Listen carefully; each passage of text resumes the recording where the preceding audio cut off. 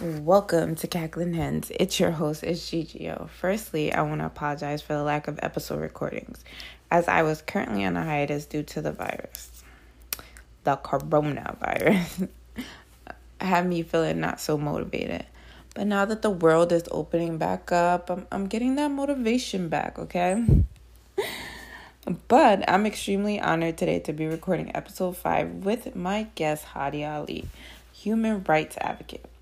We here at Cackling Hen support the Black Lives Matter movement. And the United States is currently reeling over the murder of George Floyd. And beyond that, race issues. The oppression, the violence towards Black people, this is nothing new. And it's not okay. So, Hadia, I'm going to start off with this question. What does justice look like for the Black community? Well, I think firstly, justice requires communities to be involved in the planning. And so a lot of communities around the country are making demands of their city councils, of their mayors and their governors, and even at the federal level. And I think the most important and the most healing thing that those leaders can do is to listen to community demands. I, for one, in full support of abolishing the police, as well as the prison industrial complex, because those are measures of justice that focus on punishment and violence, and not on healing communities or in serving victims.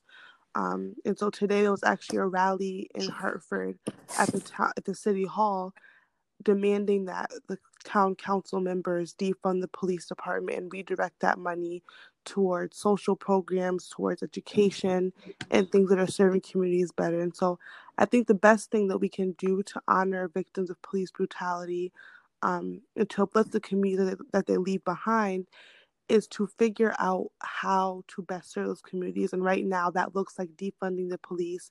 That looks like adopting community demands for how those funds should now be redirected, and really just listening to the people that are most affected by this violence.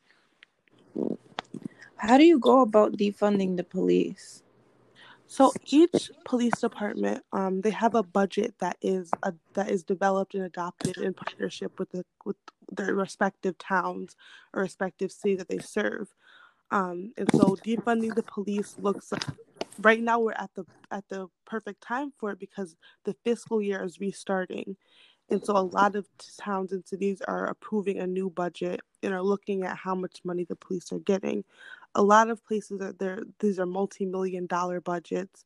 And so defunding looks like not only divesting from police departments and taking, let's say, 25% off of their budget, but then reinvesting and refunding that money into communities. And so I can actually try to pull up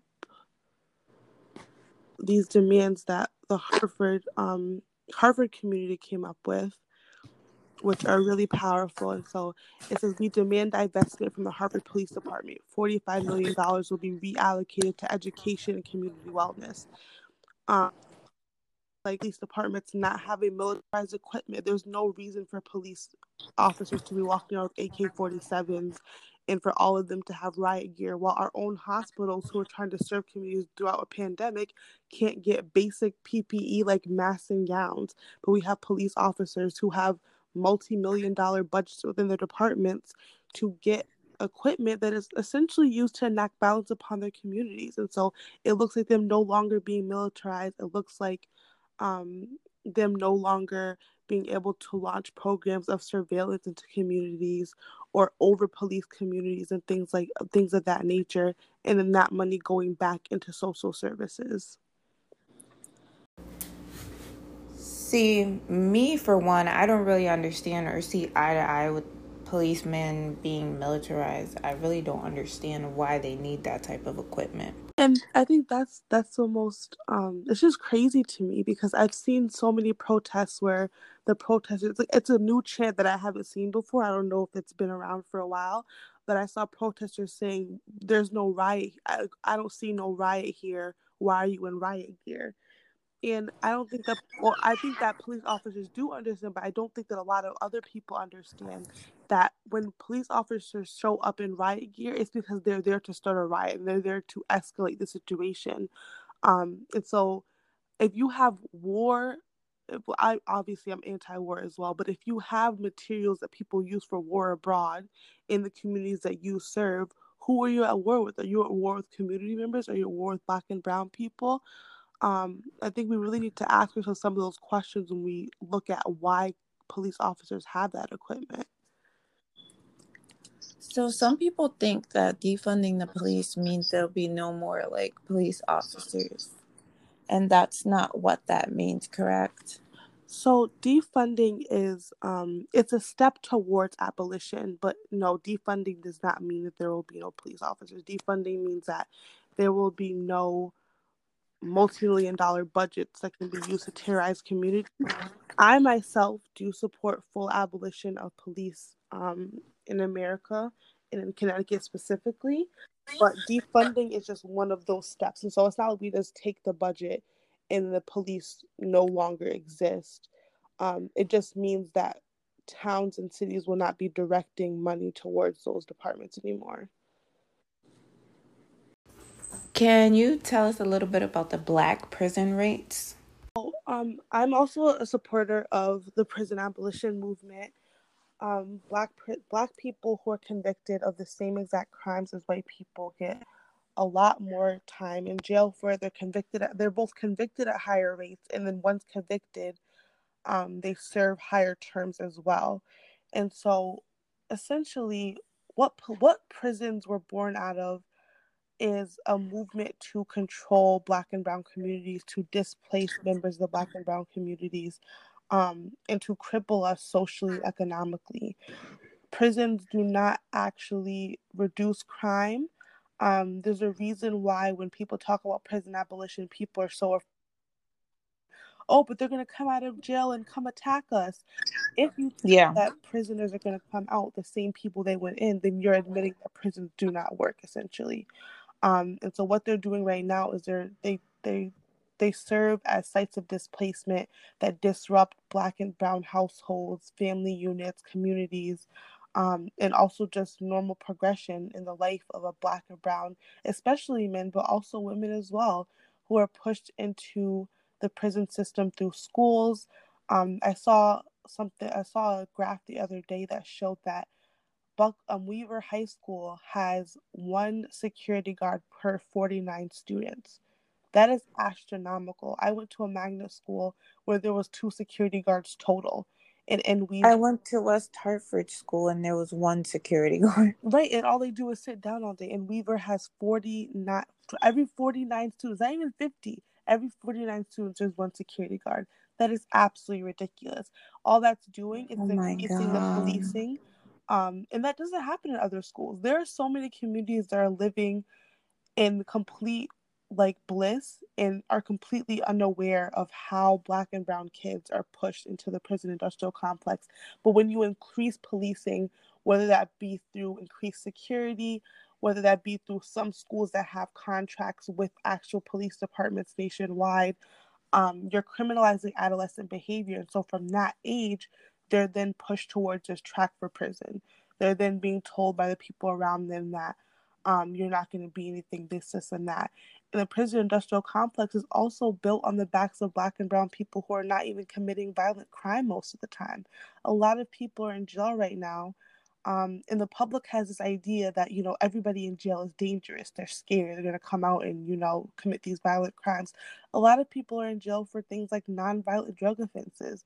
A lot of people are in jail because they violated parole off something petty that's not even related to the crime they committed in the first place. And so the prison industrial complex means that prisons are able to have contracts with businesses and make money based off of how many prisoners they have. And the easiest way for them to fill that bed is to go into Black and brown communities where they rely on police departments to criminalize adolescent behavior. They rely on police departments to terrorize Black and brown communities to make sure they have prisoners to make a buck off of. Do you know what percentage of Black males are in prison? I actually don't know because those numbers are they're changing every day. There's actually a lot of discrepancies in research about prisons because obviously it serves the state to not know as much. But I do know that I believe it's like I looked up the numbers for like drug offenses, and they are convicted compared to their white peers at a rate of 2.5% more. And then once convicted, they serve a higher sentence as well. Are there more Blacks in prison than Hispanic people? Yes. Okay. I wanted to talk a little bit about the children that live in poverty with less funding for education. So, a lot of the time, what happens also in schools is a practice of redlining. And so Connecticut is a deeply segregated state. And what that means is that we also have segregated schools that also are not receiving the same amount of funding. And this it's crazy how things all tie back together, because in towns and cities where they're spending less money on policing, that's freeing up more of the budget to redirect into public schools and education. Who live in poverty, and children who live in poverty also live in over policed areas. They also live in areas where schools are not given the same resources. They have larger classroom sizes. They have less money spent on recreation in school, such as art, gym, things like that. There's less money spent on the food for kids in those schools, and so all of these things tied together because poverty, right? Poverty is criminalized in a lot of ways. People who live in high poverty areas are also over policed. They're also going to schools that are failing. And so they're presented with less options than those of their rural peers or their peers who go to school in a richer area. And so a lot of the time people will present like busing out of town. I went to a magnet school personally. I didn't grow up in a impoverished town, but I went to a magnet school. And so things like magnet schools are presented as a solution to this, when in fact the only solution really is to fund public education at an equitable rate. Because if you're saying that you have to be bused outside of your school in order to receive an adequate education, then you're admitting that you're not funding them properly. I actually can relate to this as my son attends school in West Hartford. My niece, she attends school in Hartford, and they're totally on different academic levels. I want to say about 3 level differences. It's insane. Yeah, it is. And it's actually really sad. It's very sad. And then people talk about college like it's some great equalizer. But if you graduate from high school, right? So if this continues and your niece keeps going to the same school system until 12th grade, and your son does the same thing. Well, my nephew is your son. Well, the same thing, and he goes to the same school until 12th grade. They're going to enter college at completely different playing levels, and the gap is just going to keep on widening and widening and widening. And so we push kids in places like Hartford, etc., they absolutely deserve to go to whatever college they want to, but it's also kind of a setup to say you need to do this, you need to do that, and nobody is giving them the resources they need to succeed in those spaces. Yeah, that is so sad. I had a mentor last year through a program that targeted chronic absenteeism. And so I worked at Freddie Wish Museum School, which is in the north end of Hartford, a severely underfunded school that does not have enough resources. They had a security guard posted up in every hallway. That was like their norm. And there was a lot of issues within the school, but those kids were not given the resources they needed. And there was one teacher who I absolutely despised. I reported her to DCF like 5 times in one school year, but she treated the kids like criminals. And I remember there was an incident with a girl who had a cell phone, and it was a phone that she had just gotten for her birthday or Christmas, something like that. And so we didn't see her with the phone before break, and she came back after break with the phone. And the teacher thought she stole the phone from somebody. He literally accused the girl of stealing her own phone. I watched the little girl in tears. It was awful.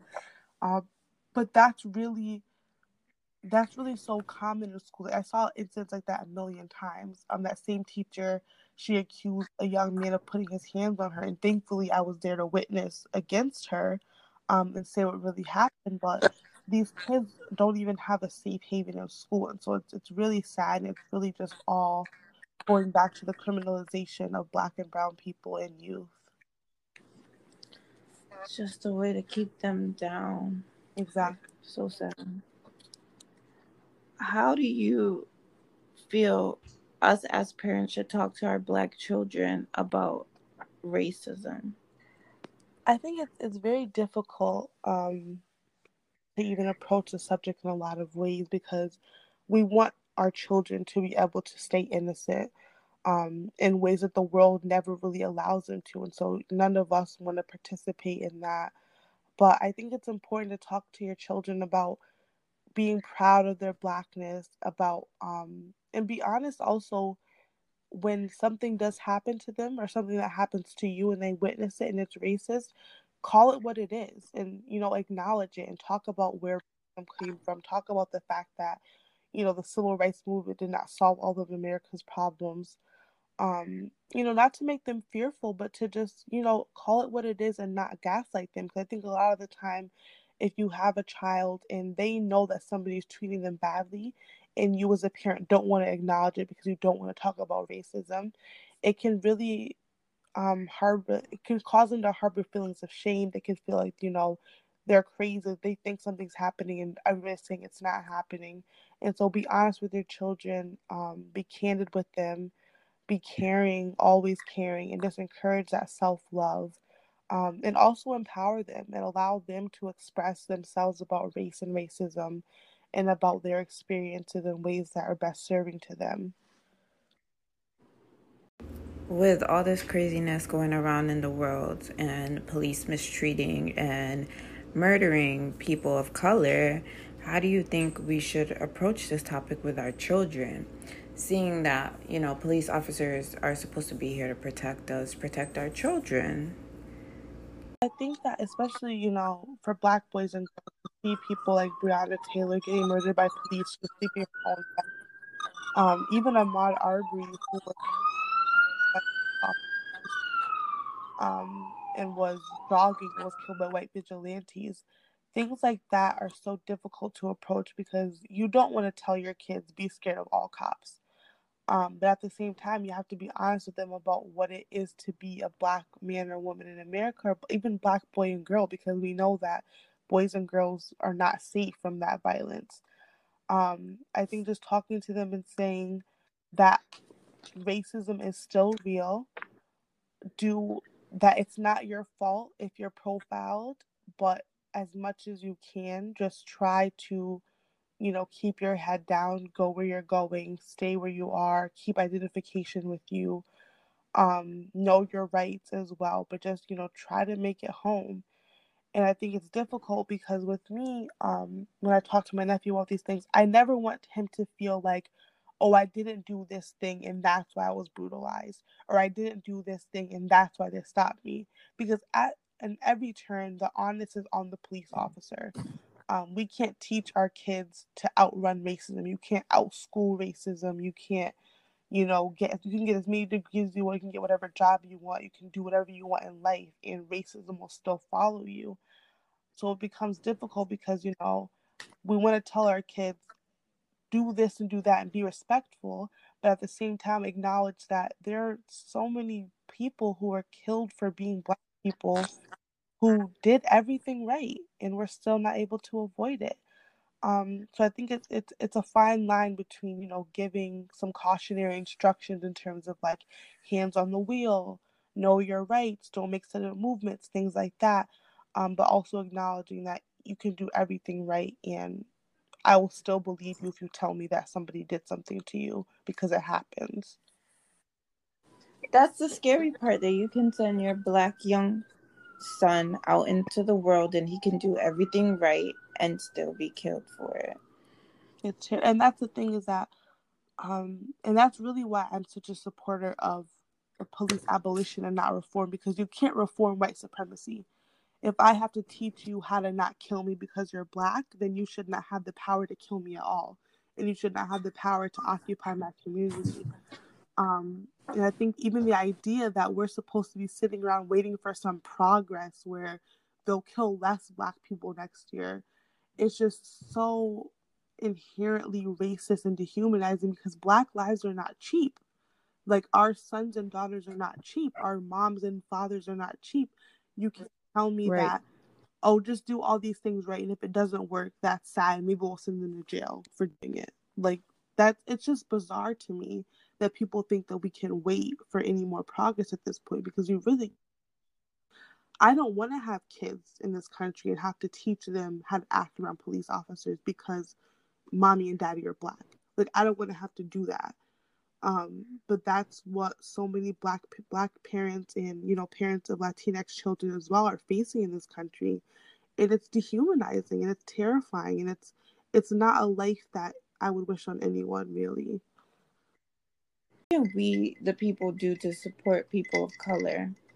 I think mostly amplifying whatever movements they have going on now. So today, like I said, the members of the Harvard community released some demands. For anybody listening who lives in Connecticut, there's a Twitter that's Defund HPD, and that outlet has like tweet templates that they use to reach out to legislators and communicate their demands. The actual list is also posted on that Twitter account. Be an advocate everywhere, which means that if you're in a room and there's no black people there and somebody says something racist, you still have to speak up for it. It's not like, oh, nobody's here to see me do it, so I don't have to do it. Do the work when nobody's looking. Do the work not expecting an acknowledgement. Do the work because Black Lives Matter to you, and not because it's trendy right now, not because you're scared that people are going to think you're racist if you don't post this video or you don't sign this petition. Read about the abolition movement, about the movement for Black liberation, about the movement for Black lives. Understand that, you know, every community needs something different. And so if you're at a protest, there are some protests where they don't want white people to speak. There are some protests where they welcome white people speaking. There are some protests, or like non-Black people in general. There are all these protests where they really need white allies to be at the front and on the side to protect Black and brown people from brutalization. But really talk to members of your community and ask them what they need. Donate, sign, and lead uncomfortable conversations, because we're tired of doing it. So it's really on other people at this point. And confront anti-Blackness in your community. I've had conversation with a lot of Muslim people recently about anti-Blackness in the Muslim community, because a lot of Muslims are not white, but they still have internalized white supremacist ideals. And so confronting that is extremely key. What are some good charities that people can donate to?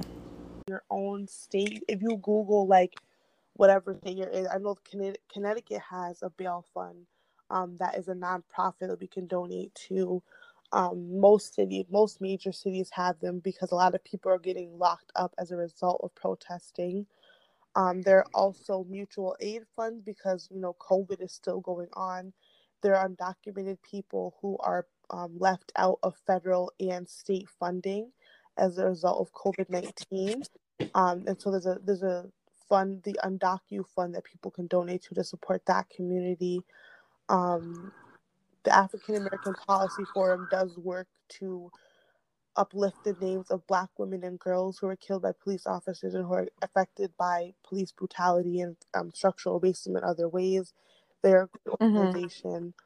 But yeah, I would focus mainly on community mutual aid funds and bail funds first and foremost. Okay. I'll get some of those from you and I can put them on the link. Okay, perfect. What do you think about the riots and the looting that's going on? So I think, and I'm really glad that you asked that, because I think yeah, because people have different opinions. I don't want to say I'm here for it, but I understand it. Exactly. I think that's what it is as well, is that first of all, I understand my privilege as somebody who has never had to steal to have basic needs. And I also understand my privilege as somebody who has never watched someone in my town or city get killed by police officers. And so I can't relate to that amount of desperation in terms of needing things and not having funds for them. I also can't relate to that amount of rage of watching. I mean, I'm traumatized by deaths in other places, but I can't imagine watching that happen in my own community, having to explain that to my, my children in real time. Um, and understanding that these are the same cops that are terrorizing those communities. So in Minneapolis, the cop who murdered George Floyd, he had dozens of complaints against him. He had been brutalizing people in that community over time. And it's not as if, this one thing happened and everybody just, rises up and starts looting and rioting. Riots are cries of the oppressed. That's what Martin Luther King Jr. said. And it's a language that we're speaking because y'all have not been hearing us. There's been so many peaceful demands, and even now there are peaceful protests that police officers are going to and creating chaos by throwing tear gas and by brutalizing protesters. And so firstly, I'm critical to even call anything a riot because we don't know what happened as a result of police escalation, and the media tells one story. But also there are riots. I don't consider riots to be violent. It's anti-racist work. It's disruption, and it's making voices that are being ignored heard because racism is violent. Structural racism is violent. I don't care for Target, which is a multi-billion-dollar corporation that has lots of insurance, that operates in a community where it exploits labor of Black and brown people, but does not invest in those communities. I don't care if they get looted, to be honest. Like, a man died and people are talking about windows and like curtains at Target. Like, we have to also think about what we value over Black lives. I think it's extremely important because looting, um, while it might not be legal does not equal moral. And also, it's not physically harming anyone the way that police officers are every single day. And so I think that, we really have to push back against what we consider to be violence, um, and what we value over Black lives. I feel the same way. Can you explain a little bit about Black Lives Matter to the people that say all lives matter? Okay, so it's really, I think that one thing that all of us who support Black Lives Matter need to accept as well is that some people they're committed to misunderstanding us. Um, and by that I mean nobody ever said all lives don't matter, but more importantly, not even just we didn't say that. The United States government has never ever devalued white lives in every sphere of life. White people, on the color of their skin, some of them face issues from classism or sexism or other isms, but based on the color of their skin, there's no part of life that does not cater to the white experience. And so when we talk about Black lives, we say Black lives matter because people treat us as if they don't. And people act like Black life is cheap and Black blood is cheap. And it's something that is completely left over, going all the way back to slavery, where a Black life was all you were property. And now we're painted as criminals, or Black women and men are extremely sexualized, or we're a number in a prison book, we're somebody to get arrested, we're somebody to get killed by the police. And so when we say Black Lives Matter, we affirm not only do we matter after we're killed by cops, but we matter every day. We matter in our schools that are getting underfunded. We matter in the healthcare system that does not treat us the same way.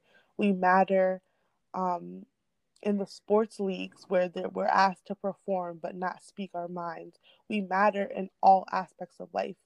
I think a lot of the time people only confront you with police brutality, but Black Lives Matter is really a movement for Black liberation in every way. Thank you. That was very beautifully said. And I just want to emphasize that all lives don't matter till Black lives matter. And we as people need to understand that. Do you have like anything else, any other topic that you would like to like cover? So I wanted to talk for a second about, I don't know if you've seen like the images of protesters kneeling with police officers. Oh yes, Things that's like right. that. Yep. So first of all, this is cop propaganda 101. Police officers do not care about your community. They do not care about your demands. They do not care about Black lives that are getting stolen every single day. Um, and really, I think that as Black people, we have this urge in us to accept people. We're begging people to love us, essentially. We want cops to kneel with us because we don't want to be angry, but we have to hold on to that anger because we owe it to our communities and we owe it to ourselves. Um, a cop who kneels with you and then half an hour later will tear gas you and your comrades is not an ally. And we need to also stop offering allyship um, without accountability. And so research what the police department in your town or city is doing. Think about the people who you're disrespecting by kneeling with the oppressors. And just please don't do it. Just stop giving them a photo op to make themselves look good. It's really embarrassing. Yeah, because hundreds were arrested for peacefully protesting. I don't know about in the Hartford area. Did anybody get There arrested were in the Hartford 28 area? arrests made in Waterbury. I believe it was last weekend for a peaceful protest where cops showed up and started detaining people off of the sidewalk. It was a huge mess. I had a couple friends out there who said like it was very scary as well. So yeah, there have been arrests in Connecticut. I know there was also two young girls who got arrested in Bridgeport a couple weeks ago. So it's been happening.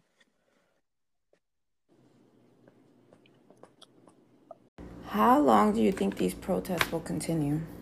Yeah, so I've seen plans for as far out as Juneteenth, which would be next Friday. But I hope that they keep going after that. I think also with all the budget talk going on, that will also add to the protest. But what I also like to see is that, especially in the wake of COVID, people are diversifying how they protest and how they disrupt. And so today, like I said, we had a Twitter storm, and we were tagging a bunch of we were tagging all of the Hartford City Council men and women. We were tagging Mayor Bronin, to show out our demands. And so I've seen a lot of people diversifying how they organize. And I think that as diverse as their movement is, that adds to longevity of it. And so it might not always be physical protests, but like there are op-eds being written, there are social media storms happening. There's a lot of different ways that people are resisting. So I love to see it. I do have one more question before I let you go. Can you speak about the derailing of black on black crime? Black on black crime is not a valid valid counter argument to Black Lives Matter, because first of all, Black Lives Matter addresses black on black crime by talking about gun violence, by talking about the education system and that leads to poverty and that lead to a cycle of violence and crime. People want to believe that Black people are inherently violent, and so they don't consider any of the factors that lead to violent crime in the Black community, which is inherently problematic, of course. But also, crime is crime is about proximity to each other. And so because we live in a deeply segregated country, Black people live next to other Black people. And so usually communities harm within themselves. White people kill more white people, Black people kill more Black people, Asian people kill more Asian people, because that's who we're around. And those are the communities that we're members of. So those are the communities that we cause harm within. And also, when we affirm Black Lives Matter in terms of police not held accountable for murdering Black people because they're Black people. Black people who murder other Black people are held accountable by the justice system, and also by the community. And so it's complete derailing of the conversation. It's really a stupid argument. The term black on black crime is inherently racist because all crime is about is proximity and circumstance. Black people are not killing other black people because they're black. That doesn't make any sense. Anything else you would like to say before we end this wonderful episode? No, just, if anybody listening, make sure that you reach out to the organizers in your town or your city. Also, remember that you can organize as well. So if you have any ideas, try to make something happen. Take care of yourself. Self-care is so, so important during these times, especially Black people. Please, please, please take a pause. Allow yourself to process everything that's going on. Allow yourself to have time off of social media. I had to take a couple of days off this weekend because it was just so intense for me seeing so much collective grief at the same time. And it was adversely affecting my anxiety. And so take time for yourself, take care of yourself, find refuge in your community. I understand that we all want to see this fight won, but burnout is real. So, pay attention to what your body and your mind need, and don't be afraid to say no as well. Yeah, I think self-care at this time is very important. I was actually having anxiety for the past 2 days, and I just kept looking at my Black children, and I'm like, I don't know how to talk to you guys about this. Like, I don't even want to talk to you guys about this. I don't even want to have this conversation with you guys. But and then you also get scared, like I have to protect them. Who's gonna protect my children? Definitely. If I don't protect them? It's terrifying. So. I think that, we never have time to process our trauma because our trauma is always a movement. Something happens to us and then we have to go out and fight for our own lives, it's sad, and it's adversely affecting all generations of Black people. And so I really think it's just key for all of us who are consuming this day in and day out to take a pause, and to do what we can for ourselves and our families. Would you encourage the Black community to go vote this time around? Voting is a right, and I celebrate anyone exercising their rights, especially the rights our ancestors fought for so valiantly. My problem with electoral politics is that we live in a blue state, and our police department is still overfunded. George Floyd was murdered in a town that has a Democratic mayor, and a Democratic town council that are still failing that community. And so a lot of the time people will like to pretend like Republicans are the only racist, right? And so if you vote blue, then we'll be fine. Joe Biden, who is a Democratic nominee for president, is one of the archetypes of the prison industrial complex. He helped create the crisis in prisons that the Black community is suffering from today. And so I don't trust politicians, blue or Republican. I encourage everyone to vote, and more importantly, to not vote if people need to be held accountable and taken out of office. And so vote against them, run your own nominee, figure out what you can do to organize and get people out of office. And voting is a great accountability tool, especially with local elections, because you can tell people, if you do not listen to us now, we will vote you out next year. But I don't, voting is just one piece of it. Voting locally definitely matters a lot more than voting nationally, because those are the politics that are, happening to you in real time. And those are politics where you'll be able to see the most change through community organizing.